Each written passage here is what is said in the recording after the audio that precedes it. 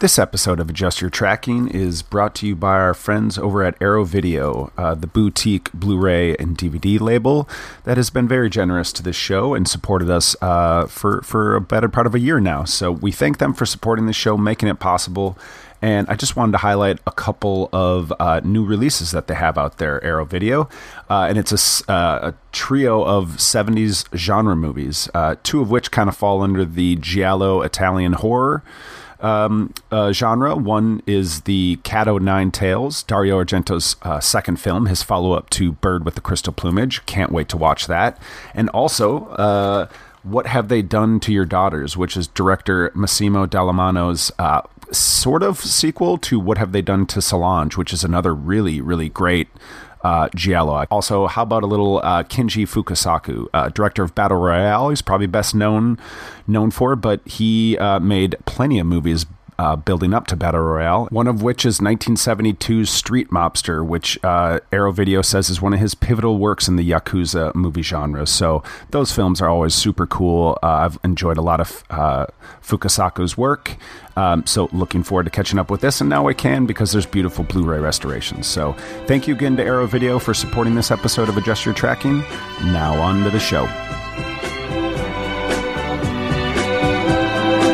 It's too late to turn back now. I believe I'm falling in love. It's too late to turn back now. I believe I'm falling in love. Hello and welcome to Adjust Your Tracking. I'm Eric McClanahan. I'm Joe Von Oppen. Joe, I've been just belaboring the start of this episode off mic. Why are you so apprehensive? I don't know. Maybe I don't know. I had a birthday this weekend to just put that out there. Happy birthday! Oh, thank you. I'm going to pretend like I didn't know. I knew it was your birthday. Happy birthday again. But Twice. I don't know. I had a good time. There was a wedding I attended. I had a good weekend. I need to get my head back in the game, I guess, as it were. So maybe that's where the apprehension is, or maybe it's just that we're gonna walk into some murky territory in the cinema, I suppose, as well. Yeah, I had a friend recently say to me that it was just like nothing, like everything is political right now. So it's like, you know, when you're looking to avoid the minefield of political involvement and how loaded and frightening it is right now with how, you know, kind of extreme times have become. It's, you know, like I can understand some apprehension, but we're going to be talking about two films that, like, on paper, I thought that, like, it was before I saw either one of them, but I thought that there was tragically some relevance to today, which is, you know, I think two reasons the movies are out when they are, but they both involve white supremacy, unfortunately, and how horrifically relevant that still is, the concern with it, the terror of it. But it was about the two films. No, it's not a secret. It's when you download it, you'll see what the two films are. But we're going to The Captain, which came out in Los Angeles this weekend, black and white, Michael Haneke style plunge into the end of World War II, where a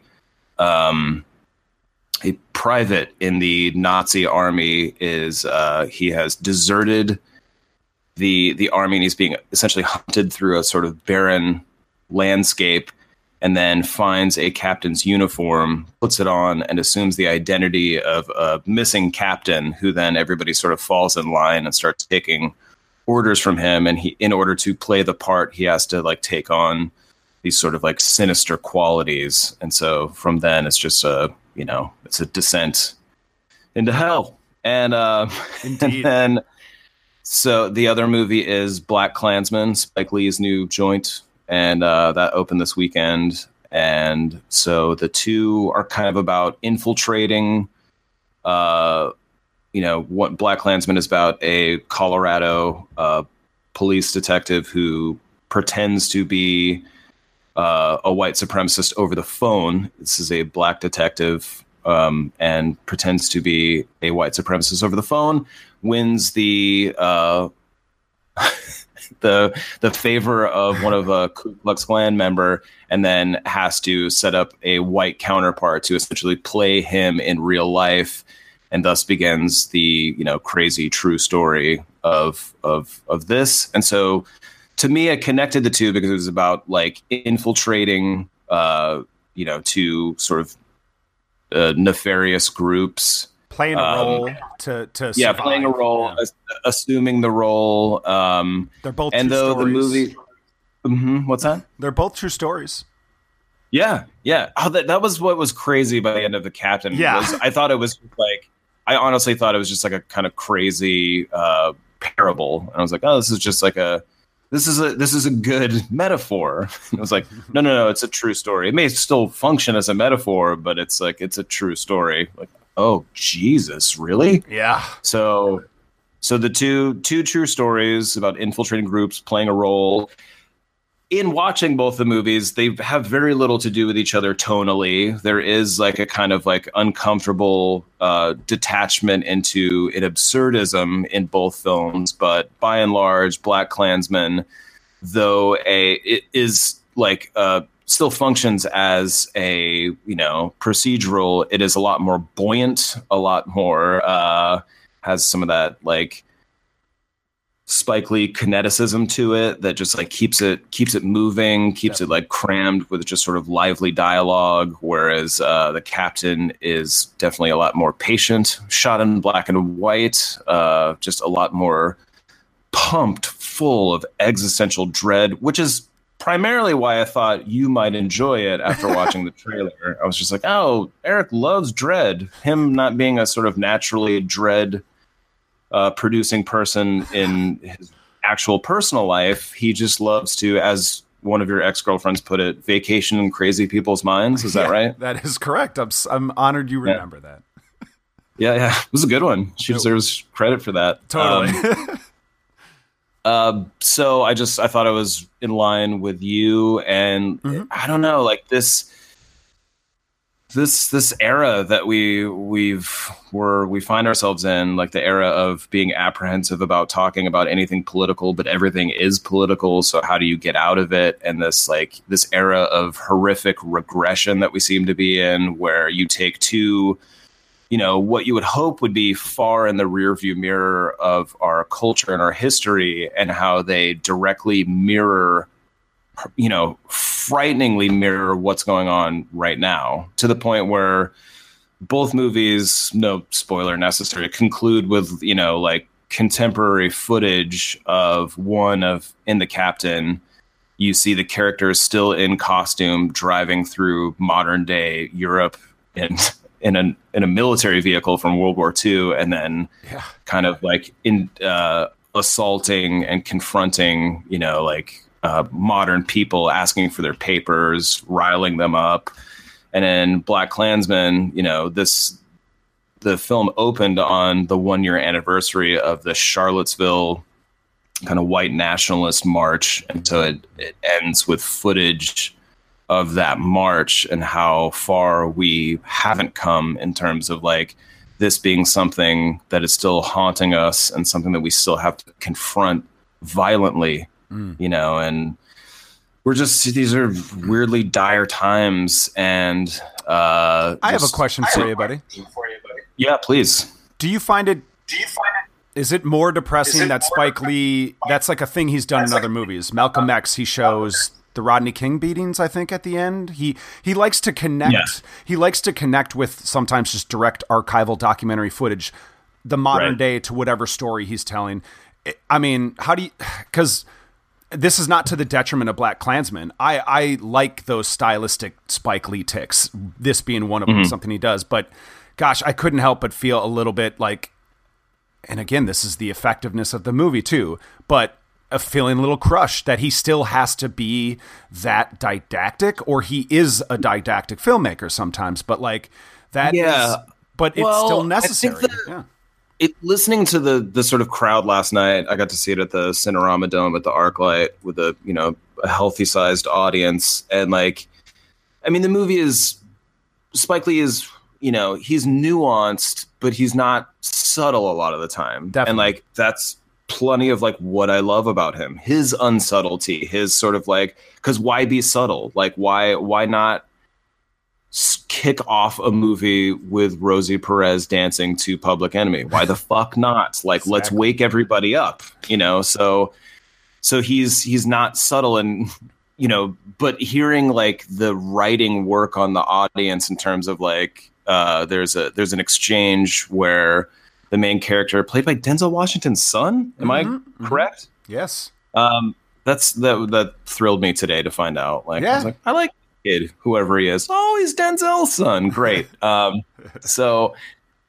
So hearing he has an exchange with one of a police officer who's kind of informing him who David Duke is, and you know he's the Grand Wizard of the Ku Klux Klan during the period which the film takes place, which is the late 70s, and talking about how like they're essentially kind of tailoring David Duke as a straight-laced person who can normalize white supremacist concerns, so he can therefore indoctrinate himself into politics. And so they'll have like plants basically of like the white nationalist agenda in points of power throughout the country. And then the main character, it's Ron Stallworth. Ron Stallworth says like, yeah, but America would never elect somebody like David Duke. And like everybody's like, it was sort of like akin to it, you know, 3 years ago in Straight Outta Compton when I think it's Yella says, it was like, at least we got him on tape this time, you know, when they're talking about the Rodney King footage. And it was just like, this was after consecutive accounts of police shooting people on camera and having it amount to no movement in terms of like justice for the people who were murdered in cold blood. And so it's just like that sting of like the naivete of like, you know, decades ago, and people being like, yeah, but we'd never, but we are, and here we are, and like, how do we break this? So like hearing that work on the audience was really beautiful. But there is a sting to the conclusion of the movie where you're watching the actual footage that like, though it felt like too much, we need it to be too much. We need it to, because it's like, this is something that if we're asleep at the wheel and we just assume everybody has our best intentions at heart, they don't. You know, there are people who are poisonously hateful that are asking to coexist when they're, you know, it just doesn't, I don't know. Like there's, it's terrifying. It's terrifying how far we haven't come, you know? And so like, to your point that like, is it like sad that he still has to hold this mirror up of like, you know, then versus now, and how we haven't really moved the meter at all or made much progress, unfortunately, or if we have made progress, the yang to the yin of that progress is like, equally horrific, you know. It is, to the optimism of having felt like we've moved forward. And go ahead. Go ahead, please. I was just gonna say, like, I'm really actually glad you cited the scene you did. It's like midway through the movie or so where Ron Stallworth is having the conversation with like a higher up officer, but that's one of the moments where the movie that I was really enjoying, like, sort of just getting lost in the actual, not that it had to be a genre movie, but there are major elements at play of BlacKkKlansman that is like a cop undercover story, right? So enjoying that, enjoying Ron Stallworth's sort of introduction in, like, you know, the setting, the movie itself. That's where Spike Lee still, it like loses me sometimes, even in his best movies or movies that mostly work. Like Chirac was guilty of this much more, but there would just be like, the style and the energy that he brings that I love so much sort of stops dead, and the movie stops in that scene. And it felt like, I don't know, in my memory, it's maybe a couple minutes long, that scene, but it felt like really drawn out and sort of like, I don't know, it felt like not conveyed in an interesting way. And he's so good at like cinematic storytelling that's the sort of stuff that becomes a little eye-rolly for me in this movie. And like I said, Chirac, other films of his, it's all a part of this. He isn't a subtle filmmaker. I don't want to knock him for being the filmmaker he is. That's what I appreciate about Spike Lee, as you stated perfectly. But like that scene sort of stopped the movie dead for me, but I would tell you, I want to have the experience with this movie in a crowded theater if possible, because I saw it in a very minimally packed, like not many film critics, an early screening. That was it. And it was just sort of like quiet throughout. So I would have loved to have gotten that energy, because other moments in BlacKkKlansman, and this is why I think it's one of Spike's like better movies of even the 2000s, I'd say. This is one of his just definitely like most energetic, interesting movies. But even the beginning with that Alec Baldwin montage thing, which I didn't know I hadn't heard about that. And I loved the idea of like, what movie am I in right now? You know, like that it didn't start with just a sort of biopic-y opening to tell the true story. Yeah. It's another compliment I'll give BlacKkKlansman, is it is not a typical biopic movie, which I appreciate always. But yeah, this Alec Baldwin absurdist, like, see, that to me is not subtle, because Alec Baldwin in pop culture now is directly connected to Donald Trump. We don't have to literally say it, you know? Yeah. And that scene plays cinematically because he plays with, Gone with the Wind and previous, like, problematic older films, like super problematic, like The Birth of a Nation comes up. This stuff is implanted really well in the movie. We can draw the connections if we're into it. And I was in that opening, but certain elements just took me out of the story that I was enjoying so much. So like, I don't know. I still like, I'm always so, I'm just really glad that Spike Lee's like getting this movie. Like, this is a real kind of big movie, you know, and he hasn't been like granted a chance to do that in a long time. So lots to appreciate, but also some of that stuff takes me out of the movie, the filmmaking sometimes. Well, it's also like in talking about how like literally everything is political nowadays. Like every song you listen to has some sort of weird political kind of agenda superimposed onto it. And just everything feels motivated by whatever side of the divisiveness we're sort of in right now. And like Spike Lee's always been the busy, kinetic filmmaker that you've loved and been frustrated by. You know, at his most messy, like he can be kind of just like, why is this not coalescing? However, at his messiest, I still think he's one of the most engagingly entertaining filmmakers we have.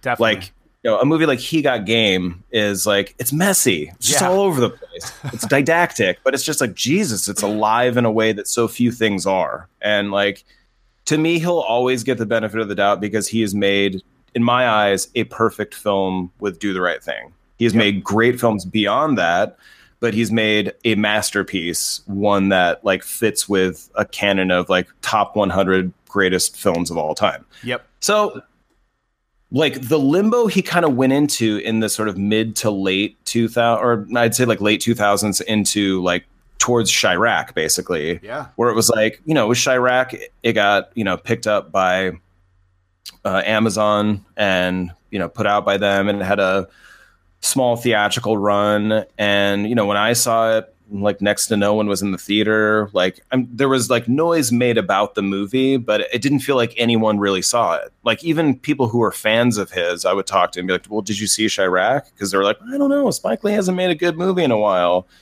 And as much as you can argue that movie's flawed to the point of being questionable, I think it still is like deeply discussion worthy in his canon. Always, and so like, he just like went into this weird limbo where it was either his movies were going either straight to VOD or were kind of middling in like small limited releases.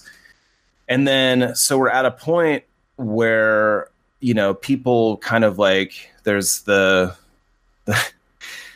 term like the blank we need right now, whatever it is, you know, this is the web series we need right now, because like, you know, people do feel kind of like lost in terms of like the chaos that we're just sort of in the midst of. Yes. And so people need to like feel like there is a coherence in terms of like their concerns being articulated in art. And so like, you know, a movie like Get Out is a great movie.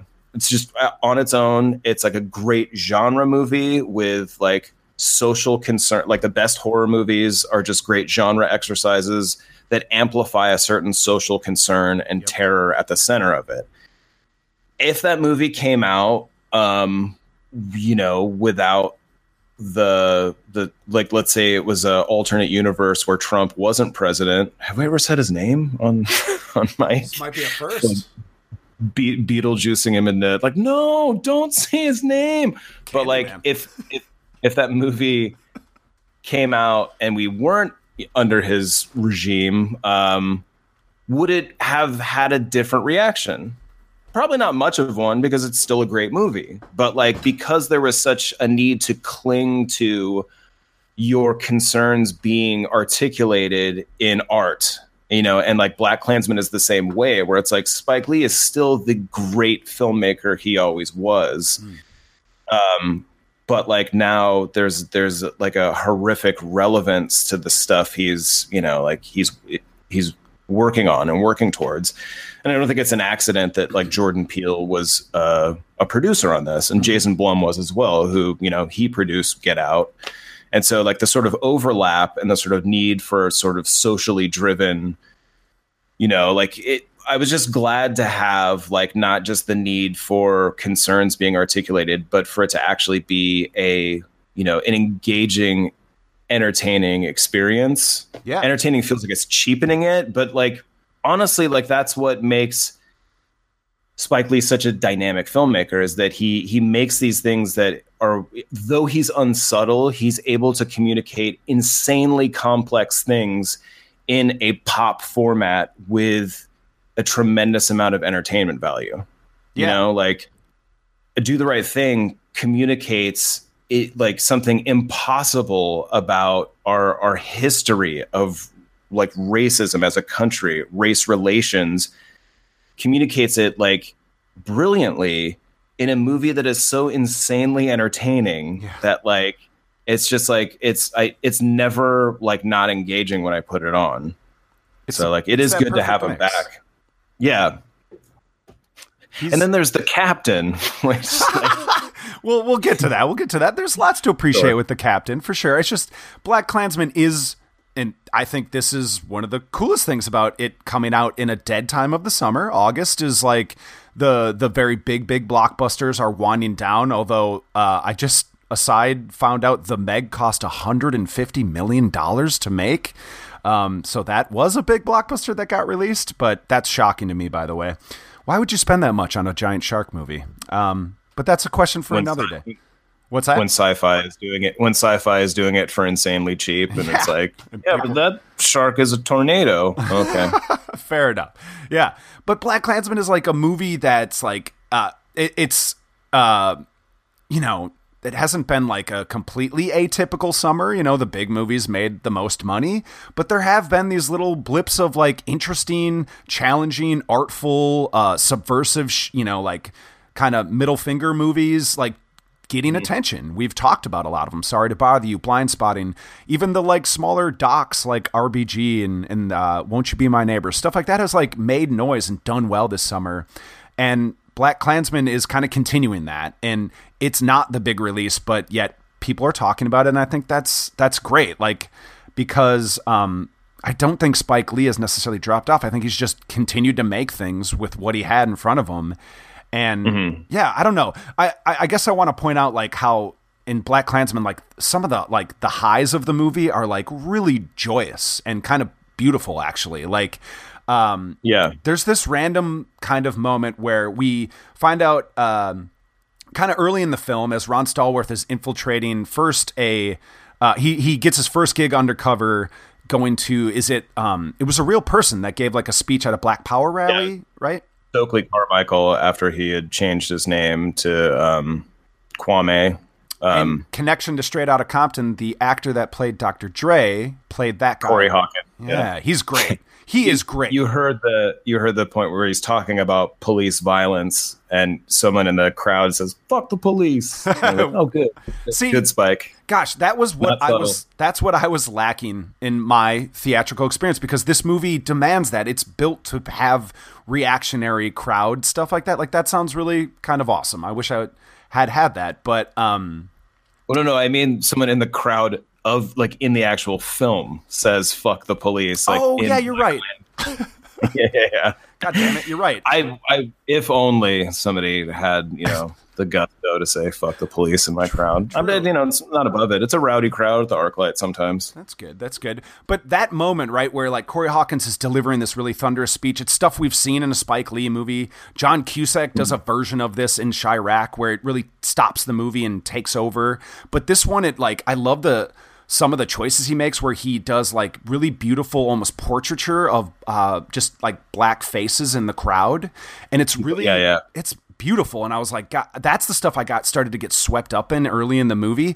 And then something bad happens to a woman that Ron Stallworth connects up with. They get pulled over by the police. And as she relays this story about how she was, like groped and treated, just terrible, experience, they sort of bizarrely like swing into this dance sequence, and this song I had not heard or thought about in a long time comes up. It's Too Late to Turn Back Now by the Cornelius Brothers.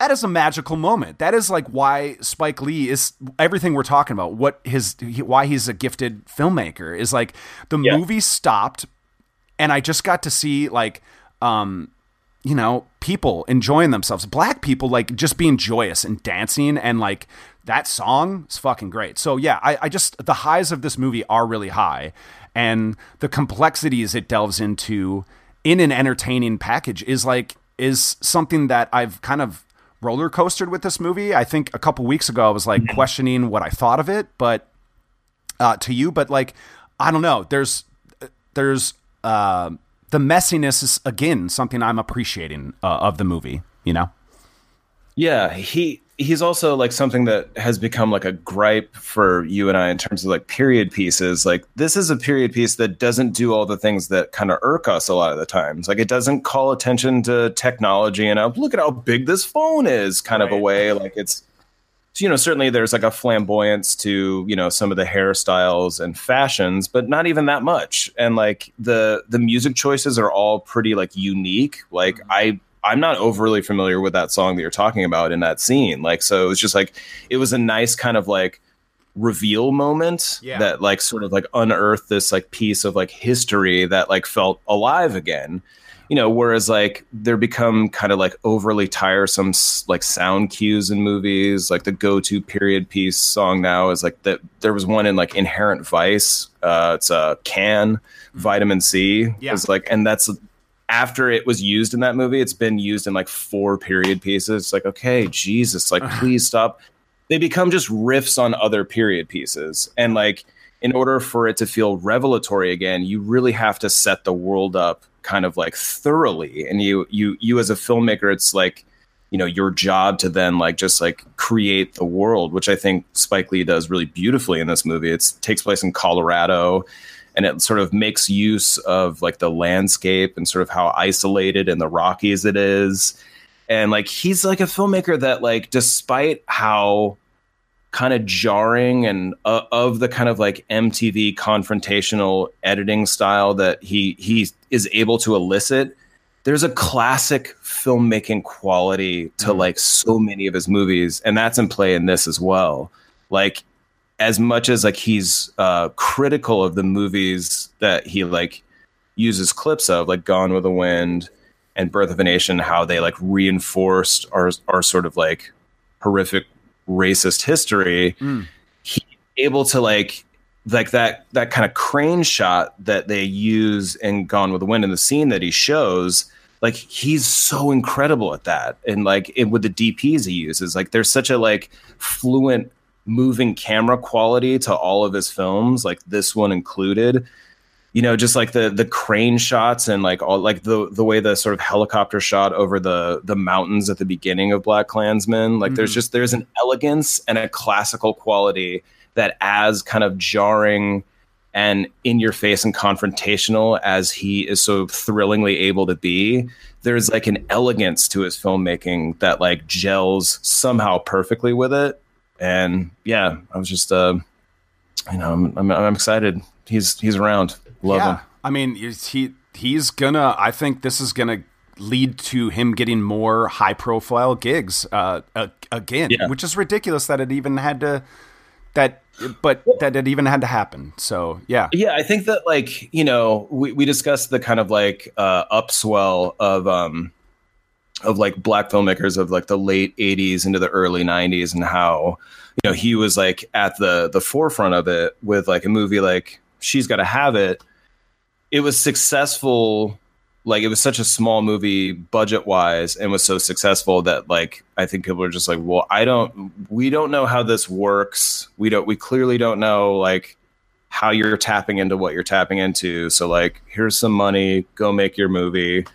And so he made School Days, and he made Do the Right Thing. And they just started like this. There was an audience for it. And not that the audience was like, you know, lost, but like there was a certain kind of cultural momentum that maybe waned.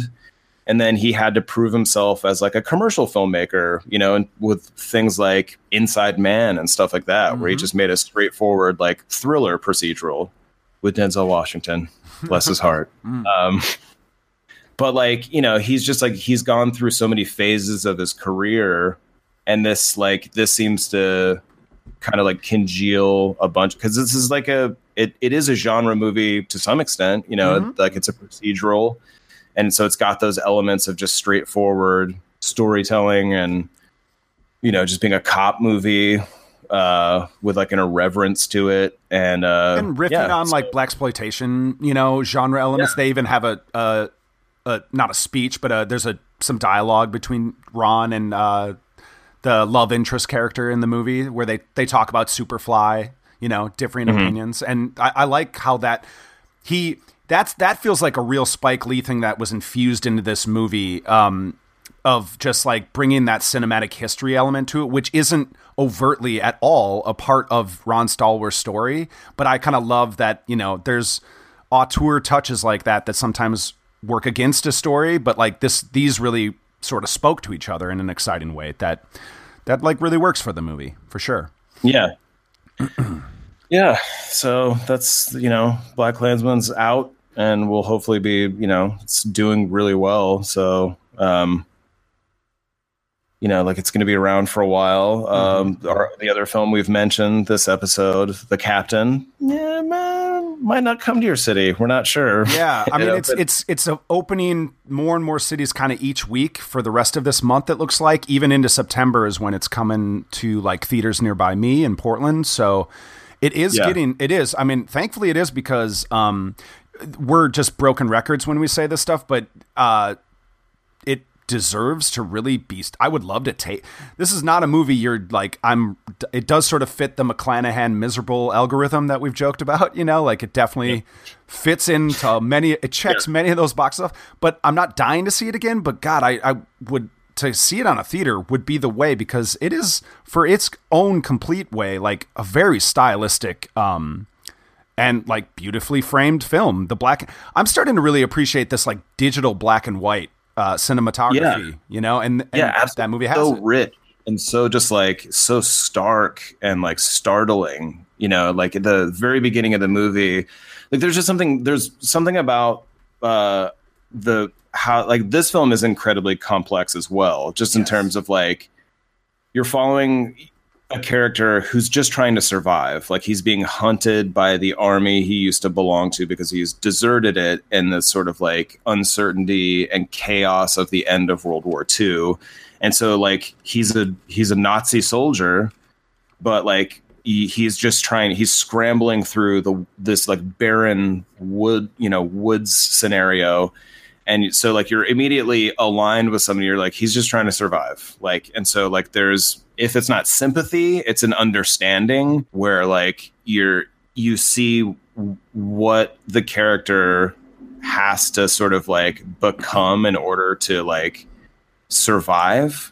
And that like it starts to play in, like if you're reading, you know, contemporary relevance into it, you see like, you know, our political situation we're in, where it was just like, in order for a political party to survive, it had to align itself, even though it did for so long anyway, it had to align itself with a sort of naked hatred and xenophobia in order to resituate itself and regain a power that had waned over years. And so like just thinking about like how, like what a person has to do in order, like he has the character of the sort of fraudulent captain has to do these terrible things in order to justify his position of fake power that he's in. And like that just starts to feel like, oh God, this is really horrific. Like World War II is, you know, horrifically not nearly far enough away in terms of like, you know, how it looms hideously large over our current situation, you know, and like the movie, like independent of all of that horrible relevance it has now, it's got a really like incredible ensemble of actors I'd never seen before. Like, you know, the main character is pretty stunning. And one of them was in the movie Victoria, actually. I recognized him. He's the love interest that Victoria in the movie falls for, kind of. That guy. Wait, is he like the sort of tough guy and the captain? Yep. Oh, he's great. Yes, he's so good. He is. So yeah, this movie is just sort of like bold and like striking and like really hard to deal with. Like it's a I think it was described by another critic as saying it was harrowing. So like it's not it is that for sure. And so if you're up to the task, if you find yourself lining up with McClanahan's miserablest algorithm, if you loved hating this, you'll love, you know. So if you hated The Tribe, go see The Captain or whatever. No, well, I mean, you love The Tribe. That's true. I got it all wrong. So yeah, I mean, the filmmaker who directed it. This is so weird. Robert Schwenke. Yeah, he had made Red, which was a kind of, you know, interesting counterpoint to The Expendables, came out around the same time, had a bunch of sort of aging actors in this like pop movie about kind of older action figures, Bruce Willis, Helen Mirren, John Malkovich, Helen Mirren. So, you know, maybe this slightly artier version of The Expendables or something like that. Didn't see it. Same. Didn't see his other movies. You saw Flight Plan, but he's like, by and large, a pop filmmaker. Like he's in, you know, a sort of like mainstream filmmaker. And like this, you know, like it doesn't feel like someone trying on art house existentialism. Like it feels like this was definitely what he was gearing towards because it's so kind of like so masterfully created. So yeah, I wonder what else is in store from this filmmaker. Yeah, that's what's weird. That's what I meant by it's weird that he made it. Like never, like I had already written off Robert Schwenke because I was like, I've just seen one bad movie, Flight Plan. Like that's enough. And then he made R.I.P.D., which I never saw, but like that was a huge bomb, like a big expensive summer movie. And yeah, this feels like somebody going back to their roots and like maybe doing something more in line or just trying to swing in a whole other direction. Whatever it is, it's that alone is fascinating that he made this film because this is totally in that festival movie, like, you know, Michael Haneke inspired aesthetic. It is in a similar vibe to something like The Tribe where, you can find a lot into it. It's not just a movie that like, you'll scratch your chin and be like, yes, like it's more than just like eating your vegetables. The Captain is actually like really cinematic and when I looked up who he was, I was like taken aback because of how different that movie is to what I know of Robert Schwenke. So never sell a filmmaker short, I suppose. And you know, we haven't given as much time here talking about The Captain, but I think it's if people listening to this that would want to seek it out, that try to keep up with what's like good in the foreign film releases, like this, they're coming few and far between, I feel like, these days. So in terms of like outside of a festival, so if you haven't seen The Captain at a festival and you listen to the show, like it's probably worth your time if you can find it in a major city release or eventually probably rentable on VOD. But yeah, a theater would be a great place to see this thing because it's such a small movie, but deserves some eyeballs for sure. Yeah. You should, if you're up for it. I mean, it's difficult, but if you love movies, if you love film, and it doesn't have to feel like it's like vegetables, like it's actually like entertaining is not the right word, but there's it's worth seeing this film. Like, it's not just like homework. That was something that I really appreciated. And yeah, I mean, it is a deep dive into a hellish existential dread, as you said earlier. But yeah, sometimes you got to go to vacation in the crazy people's brains and just see what they. Yeah, sometimes you need to take a break from the hellish existentialism of real life and just to know that it was, just the same 50 plus years ago, longer than that. Let that cold, damp blanket surround you with not comfort. Yeah, well, what a lovely place to end this episode. What do you think? I think so. So just chill to the next episode. All right, we'll wrap this one up because we're doing this a little bit shorter, and we're going to have another episode coming soon after. So we'll just wrap up this one, episode 180 of Adjust Your Tracking. Go see BlacKkKlansman, go see the captain. Let us know what you think. And if so, you can email us at adjustyourtracking@gmail.com. Find our episodes and those of our other shows on the Playlist Podcast Network over at theplaylist.net or your podcatcher of choice. Just look up the Playlist Podcast Network. Support all our shows. Support us. Give us some love on iTunes if you're on there. That always helps. Joe, anything else you want to throw out there? I mean... Go see Spike Lee movies. See Do the Right Thing if you've never seen it, for fuck's sake. Yeah, see, I was doing a sort of like inventory of all the Spike Lee movies I've seen in the theater, and I know he and I have had a good relationship in terms of theater going. I've seen a lot of his stuff in the theater. Some that I love a lot, but never saw in the theaters, sadly. But 25th Hour is one I've always appreciated. When the Levees Broke that he did for, I think, HBO, which is post-Katrina. That's one of the most amazing things he's done. Also, Not Homework. That is a documentary that is sad and difficult to watch, but really amazing. But yeah, he just keeps working. Gotta love Spike for that and many other reasons. I'm glad he's here. Me too. All right. Well, thank you for that, Joe. Thank you for talking with me. Thanks, Spike Lee. Thanks, Eric.